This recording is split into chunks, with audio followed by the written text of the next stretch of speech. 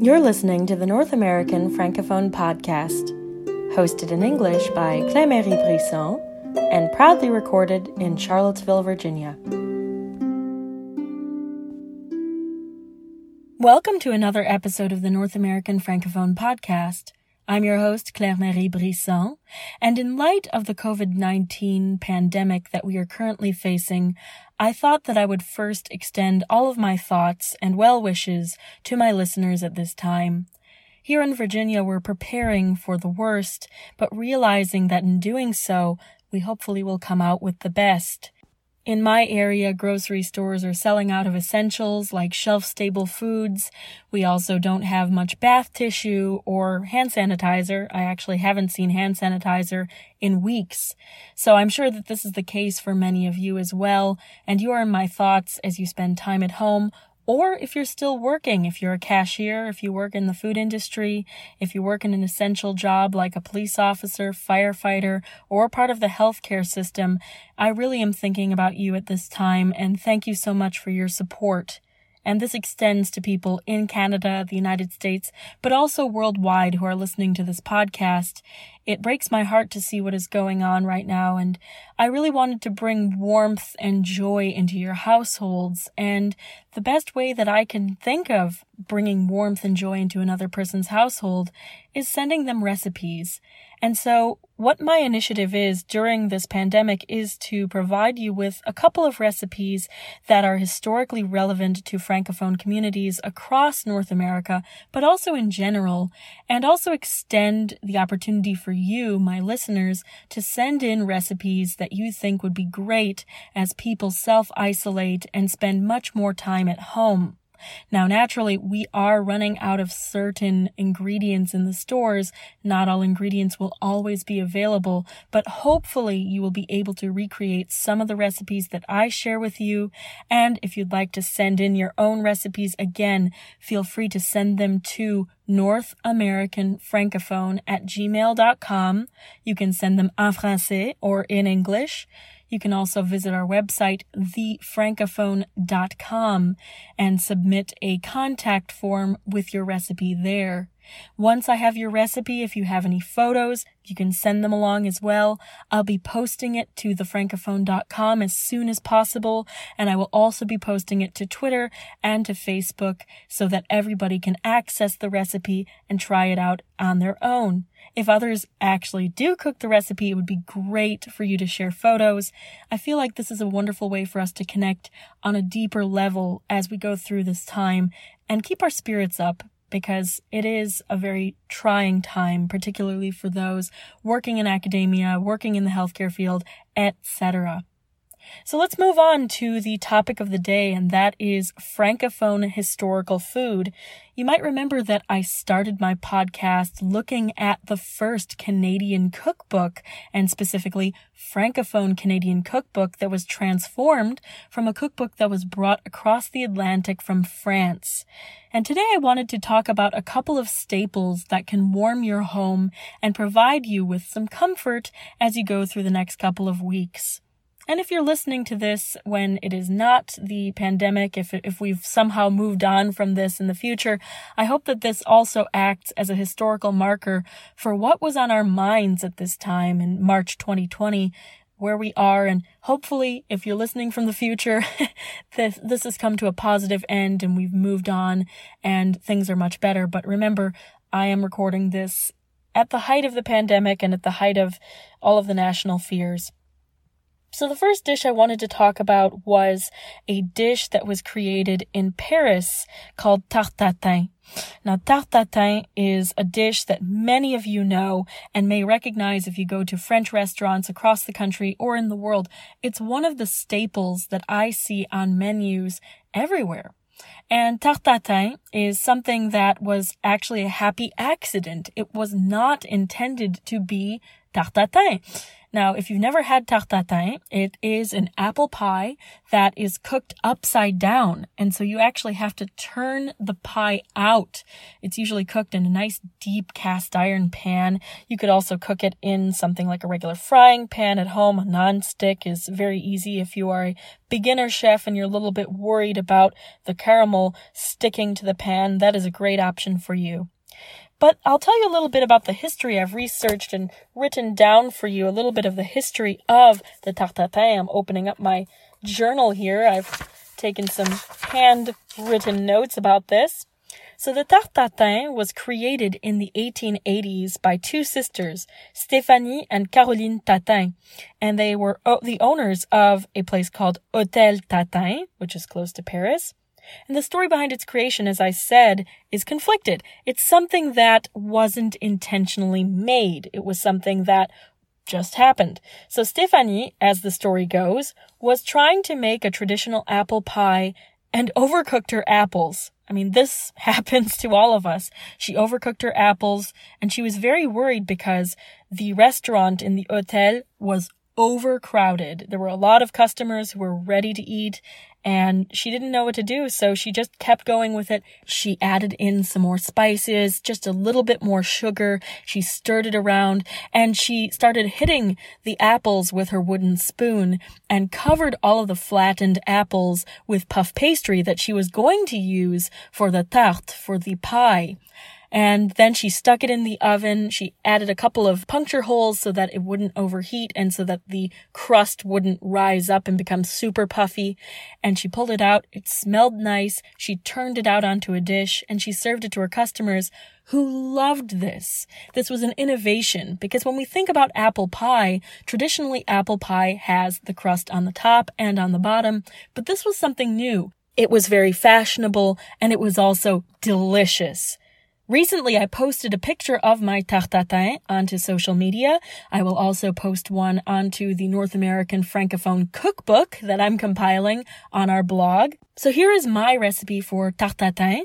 I have to mention that the recipe is adapted from the New York Times recipe for tarte tatin, but I've added a couple of modifications so that there is a lot of flavor and so that the apples do not put too much juice into the caramel when it's cooking.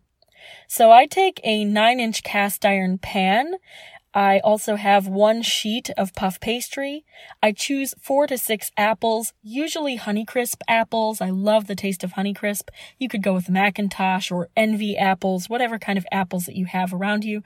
Some people also like to add in Granny Smith. It adds a little bit of a tartness to the tarte tatin. I then add 2/3 cup, more or less, of sugar. Of course, remember, recipes are not set in stone. I add 6 tablespoons of unsalted butter, and I conserve an extra tablespoon of unsalted butter to the side. It sounds like a lot of butter, but believe me, it's well worth it. It makes a delicious caramel. Indulge. That's all I have to say. Indulge. I add spices that I think are essential to making a delicious tarte tatin or any other apple dish. I add allspice, cinnamon, ginger, cloves, and nutmeg. I find that this combination just adds a lot of zest and delicious flavor to your dish. You don't need to add it in if you don't have allspice or clove, but adding in a combination of spices that you yourself like really work well and complement the apples. Now, if you're worried about writing down all of the steps, don't worry, I will be publishing this in the next couple of days to thefrancophone.com. But you'll preheat the oven to 375. You cut and peel the apples into slices about 1/4 inch thick. Sorry for anyone who uses metric. This is all going to be in the imperial system, so I can also have some translations of that for you on thefrancophone.com. Anyway, place into a water bath to keep these slices fresh as you are preparing other parts of the recipe. You'll heat a large saucepan with 1 tablespoon of butter, and you add your apples to that. Now, you don't need to dry off your apples too much, but just enough so that you're not making the pan very wet. You then will simmer the apples for 5 minutes, and after you've simmered them for 5 minutes, be sure you're moving them around.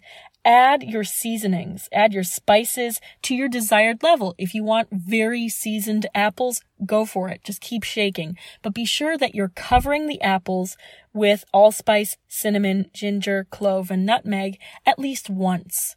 Okay, and then after that, cover the pan and heat, simmering it for 20 minutes. So keeping it on a low to simmer on your range will do a good job for this. As you're doing that, you'll prepare your cast iron pan. A 9-inch cast iron pan works well. If you don't have a 9-inch, if you have a larger one, you can have a larger one. Just be sure you have a dish that can cover the top of the cast iron pan entirely. This is important because you're going to take the tarte tatin and flip it upside down. It's unsafe to flip it with a dish that doesn't fit on your cast iron pan. Now, if you don't have a cast iron pan at all, you should buy one, but because we're trying to self-isolate and keep ourselves away from others, you can also use a non-stick pan, a copper pan, any type of pan that you have at home, a frying pan of any type. Again, making sure that you have a dish to cover that pan. So with whatever pan you choose, be sure it's a frying pan, you're going to add 6 tablespoons of butter on medium-low heat. And be sure you're not just throwing the stick of butter into the pan. You want to cut it into smaller pieces and distribute it evenly through the pan. Medium-low heat. I want to stress that because if you have the heat on high, you're going to burn the butter. It's not going to taste good at all. Keep it as low as possible, medium-low, or even the lowest setting that you have on your range. Afterwards, add your sugar, and be sure you're adding your sugar so that it's evenly spread across the pan. You don't want to have the sugar all in a pile in the center of the pan. Just start sprinkling it across the pan evenly. After you've sprinkled it evenly, you can take something like a spatula or a wooden spoon and start stirring that butter and sugar in the pan on medium to low heat. Be sure more on the low side than medium. Continue to stir and you'll start to see that the caramel color comes through. It'll come through very quickly, and it depends on your range if you're using gas or if you're using induction or even if you're using an electric stovetop like I have at home. The color will come through in a very short amount of time. Now, if you're cooking outside, if you're using an open flame, this will heat up very quickly, especially if you're using cast iron, so be careful, monitor this closely. I would say once it gets to the color of coffee with a little bit of milk in it, turn off the heat and take it away from the heat, but keep stirring it. You'll go back to your apples. If they've simmered, they are ready for the first step. The first step is to put the apples into the pan with your caramel and to stir them around a little bit if it's still liquid. If it's very solid caramel, just stick them into place. There are 2 different options for you. If you've never made a tarte tatin, you'll find that getting the caramel to the right consistency can take a little bit of time. And so the next thing that I tell you is important. If you have a more liquidy caramel, this will also help to impart some flavor into the caramel itself, an apple flavor, which is very nice. So the tarte is ready to form one way or another. If you have caramel that is very dense and thick, just put your apples into a pattern that pleases you. Some people like to start from the center and make a flower design. Some people just like to stack. Some people like to do whatever, a random pattern. It's up to you. So if the caramel didn't reduce enough and become sticky enough, you can remove the apples and retry making the caramel after you've cooked the apples in the caramel for just a little bit. So you put the pan back onto your range and put it to low heat. And be sure that the caramel is bubbling, that the apples are in the caramel. But if it's not reducing, if it's still very liquidy, take the apples out, set them to the side, and add a little bit more sugar to that caramel mixture and stir. And I mean stir. You'll be stirring around and around and around in the pan. And this will help solidify that caramel if you didn't make it sticky and solid enough at the first go. It also makes those apples taste really good and allows the caramel to have a little apple flavor. Then place the apples snugly back in next to one another and cover your cast iron pan or frying pan with puff pastry. And be sure that it's covering all edges. So if there's an edge that looks like it's not covered fully, you can always cut the edges of that puff pastry because it will be a square to cover those sides. Then pierce the pastry sheet with a fork. You want to pierce it several times, and the reason is puff pastry will rise, and it will rise very, very quickly. You don't want to have a puffy puff pastry. You want to have a puff pastry that will become a crust at the end of cooking. Be sure also that you are putting those holes evenly spaced across the pan. You don't want to make all of your punctures in the center, for example. You need to go across the puff pastry and make sure you've hit most nooks and crannies of that pastry. You then will heat the oven, if you haven't already, to 375. If you had it preheating, good job. 375 oven, and that's Fahrenheit. Put it into that oven for around 45 minutes. And afterwards, be sure to check. It might need another 5 minutes if it's not fully golden brown. If it is fully golden brown, take it out and let it sit and cool for 5 minutes. Not more, not less. 5 minutes is perfect. Now, for those of you who might not have an oven that has a consistent temperature, or maybe you're using a convection oven or have an oven that may be a little bit hotter, you can try cooking this at 350, but I really recommend 375 because it's going to give you a nice golden brown on the outside, and it will have a crunch that I can't even describe in words. It tastes delicious this way. But 350 will also get the job done. If you're cooking at 350, be sure to extend the time to about 55 minutes rather than 45 minutes. After you've let it cool for 5 minutes, turn it out onto a plate. This is the hardest part of making a tarte tatin, and this is why a lot of people are scared of making it. You have to put the plate on top of the pan, which is still a little bit warm, and then turn it upside down. I can guarantee if you've cooked the caramel correctly, if the apples all are nestled in there nicely, it should turn out fairly quickly. But again, if you're worried or scared, employ the help of other people in your household, or just close your eyes. Well, don't close your eyes while you're doing this. Close your eyes, take a deep breath, and then turn the pan over, and you should be fine. I've never had a real issue with this. Serve it warm. And if you're not serving it right away, pop it back into the oven at 350 degrees Fahrenheit for about 15 minutes. It is a delicious dessert and pairs well with ice cream. The second food story that I have for you and recommendation for a recipe comes from the Second World War. Now, rationing during the Second World War was not at all the same as what we're dealing with right now. However, it's good to think about how to economize on the ingredients that we use and also how to use vital ingredients in our day-to-day lives. The book that I was looking at was published in 1943 and is held by McGill University in Montreal. And its title is Economy Recipes for Canada's House Soldiers. Yes, house soldiers, and they actually made it one word, HOUSOLDIERS.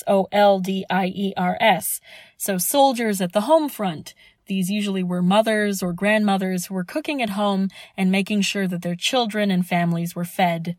The table of contents of this book points to many different categories, and I'll read them off for you. It included pastries, cakes, breads, syrups, infant feeding, salads and salad dressings, hot supper dishes, vegetables, beverages, canning and preserving, rendering and using fats, lunch boxes, sandwich fillings, and food substitutions. This seems all very timely right now as we see the shelves getting more and more empty. The cookbook had some recipes that were far less interesting than others, but one recipe really caught my eye, and that is Canadian pea soup. Growing up, I ate Canadian pea soup all the time, and the Canadian pea soup that I had was from a brand called Habitant. This is something that is ingrained in my memory. I can taste it even talking to you right now, and the home-cooked variety is even better.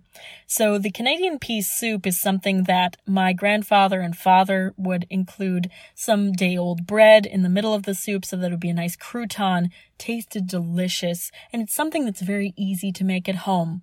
The ingredients you'll need are 1 1/4 cups of dried peas, 2 quarts of water, 1/4 pound of salt pork or Canadian bacon, depending on what you want, 1 small onion, and salt and pepper. And I'll read directly from what this book says. It says to wash and soak your peas for 4 to 6 hours or overnight, and then to turn it into a large cooking kettle, conserving your water. Now, I imagine you could do this in a large stock pot or something like a Dutch oven. Either one will work very well. Now set that to the side and pull out a frying pan or some other type of pan that you feel comfortable sautéing in, maybe even your cast iron that you use for your tarte tatin, just be sure it's clean. You will then put in the Canadian bacon or salt pork with the onion and lightly brown it. Remember, once you put that into the soup, it's going to boil and cook some more, but you want to have that nice browned texture before you put it into the soup. And be sure that you're not just pouring from the frying pan right into the soup. You're going to have a lot of fat that way and it won't be very good. So be sure that you are cleaning it up, patting it down with paper towel. The recipe says to let this simmer for about 3 hours. If you do not brown your pork and onion beforehand, I think that is a good recommendation. However, if you're following the recipe that I told you, I would imagine an hour or less is totally fine for a soup like this. To serve the soup, feel free again to pour this on top of day-old bread, or just serve it on its own. It's quite delicious.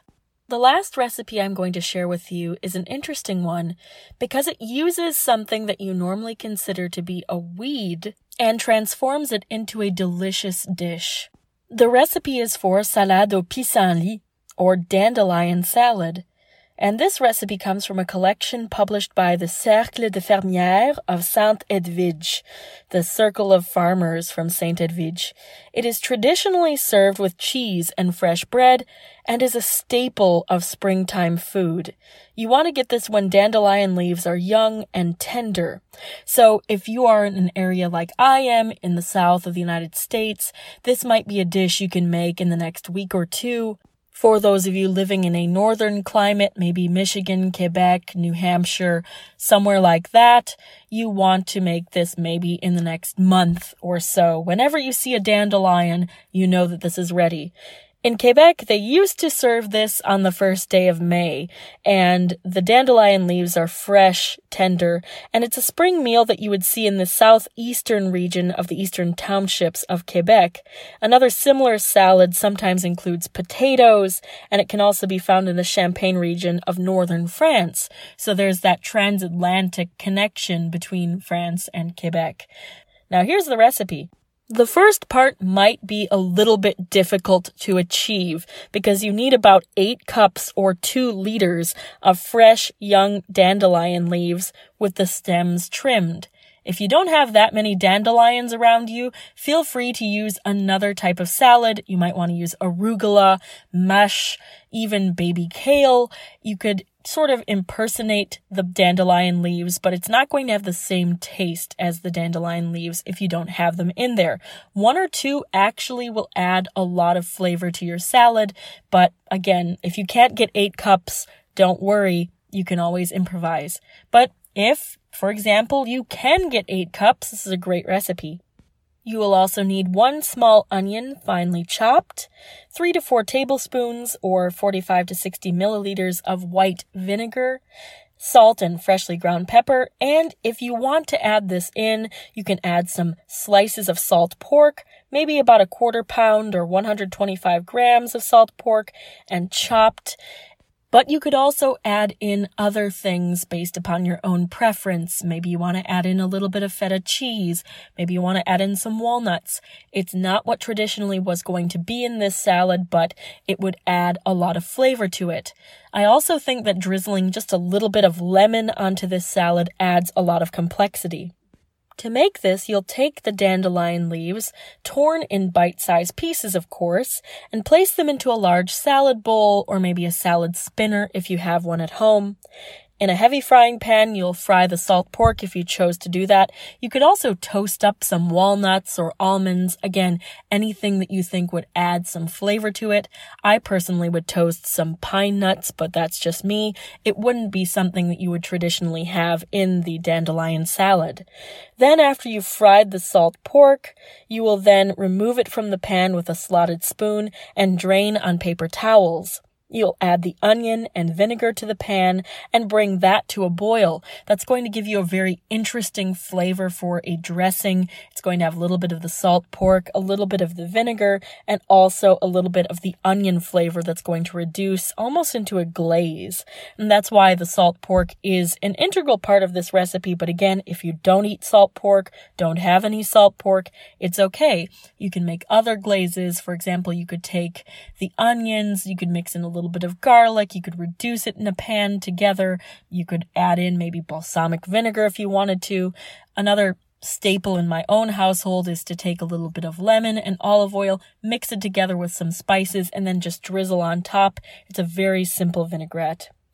You then will remove the onion and vinegar from the heat and let stand for about a minute to cool. If you want to make this ahead of time, you could also put it into the fridge so that it's nice and cool for your salad, but it's not necessary.